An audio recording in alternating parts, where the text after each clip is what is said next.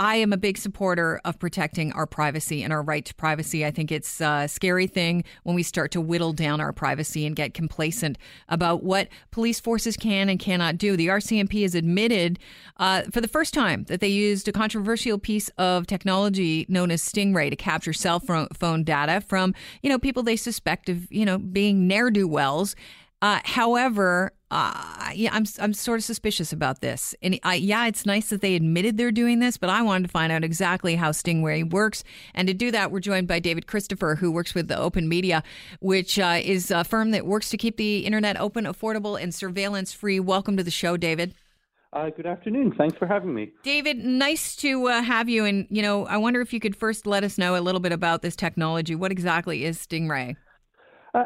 Stingray devices, they're about the size of a small suitcase, so they're very portable, and they work by capturing all cell phone signals within a given area. It pretends to be a cell phone tower.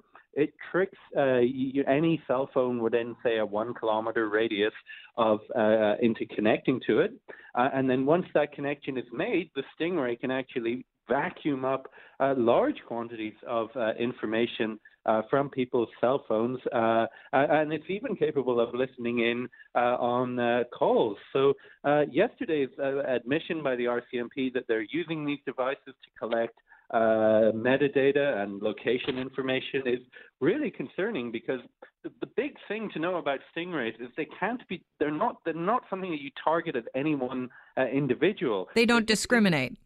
They don't discriminate. If you're in the wrong place at the wrong time, you're very liable to having your personal information from your cell phone captured by one of these devices.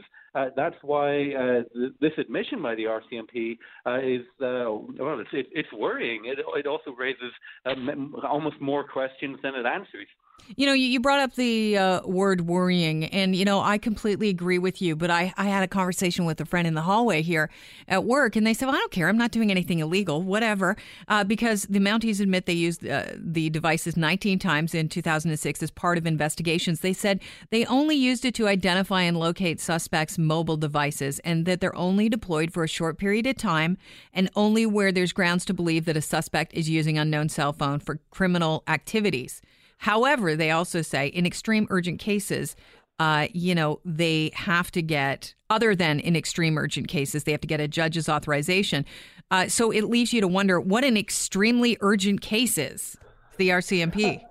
Yeah, they tend to be cases where it's genuinely urgent, that they might be, if it's like a kidnapping or an Amber Alert or something like that, where there's just not enough time for them to go through that judicial authorization process, or even sometimes it's often like non-criminal, like a lost child or something like that. Okay, well that makes me feel better, and it also makes me feel kind of like a jerk for even asking what an extreme urgent case is. I mean, you're quite right. I mean, asking these kind of questions is really important. I'm actually worried about the way in which they do get judicial authorization for using these devices for the most part, but the standard of proof that they need to bring before a judge, or the standard of evidence, is really quite low. It's based on just reason to suspect that somebody might be involved in wrongdoing.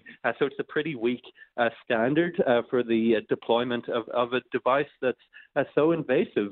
And it's also, as I said, it's not just, you can't just target this at one individual. It actually just vacuums up information from all the phones in a given area. So, I'd love to know how many, and this is something the RCMP hasn't told us, how many Canadians have had their cell phone data captured by one of these devices over the past 10 years, and is any of that data being retained?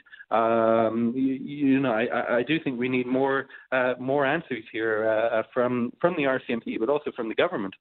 I think we tend to be lax where it comes to rights of, our rights with the use of technology in this country. It seems like everybody just looks at them as an everyday, I'm just taking pictures, but they don't understand all of your information, your contact list, in some case, your banking information, images, it's all stored on that cell phone. Oh, yeah. And this has been coming up in other contexts as well. There's been a big increase, I know, at the border where Canadians are getting their phones basically seized and then copied before being handed back. There's been a big increase in that, and that's kind of making people realize, like, gosh, a lot of us have our whole kind of lives in our phone, access to all the emails we've ever sent for years and years. A lot of us also keep our business, our professional information on our phone as well. So there's lots of sort of sensitive corporate information on these devices as well. And that's why, it's so important to be aware of digital privacy, take sort of common sense steps to, protect the security of your communications. And it's also really important that we put pressure on the government. They passed a bill, or the previous government passed Bill C-51, which made our online privacy much worse. We need to keep up the pressure, I think, on the current government to get that bill repealed, and for stronger, much stronger privacy safeguards that actually recognize just how invasive any kind of a search of a digital device is nowadays, now that we have so much information on them. David, I appreciate you joining us on the phone to talk about this subject today. I think it's an important one. Thank you so much. Thank you again. Cheers. Cheers. David Christopher is with Open Media, works to keep the internet open, affordable, and surveillance-free. Although the RCMP might be listening with the Stingray. You never know. They've admitted it. Said they've only done it in Montreal and Ottawa right now, though.